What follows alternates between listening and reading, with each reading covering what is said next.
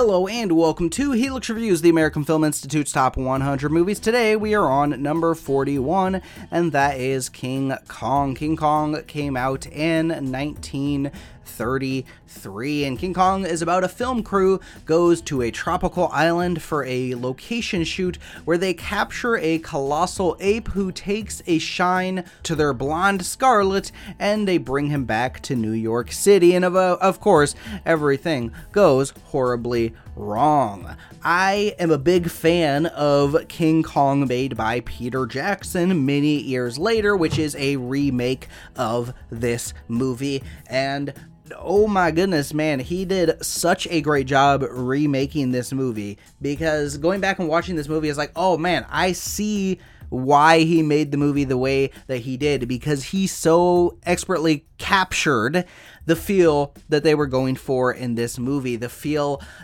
wonder that they had in this movie, of you going in and there's this big land, this mysterious land with these mysterious peoples, and this big creature that is like the god of this land is the way that like the natives and stuff treat this creature. So when you see King Kong, it's like this, the mixture of like the awe of, oh my goodness, this giant creature and this giant, mythological kind of thing. But then also the terror of, oh my goodness, this guy's, trying to kill all of us and stuff too.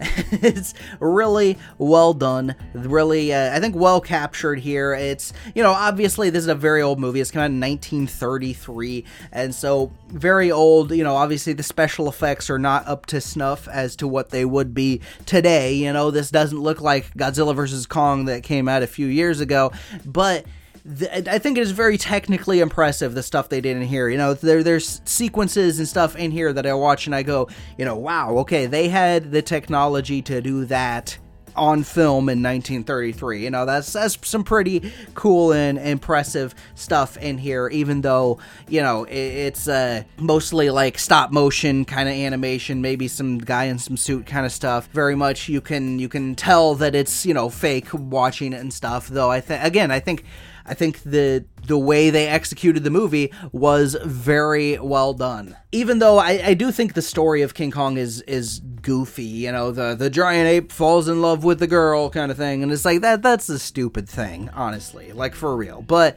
that doesn't make any sense.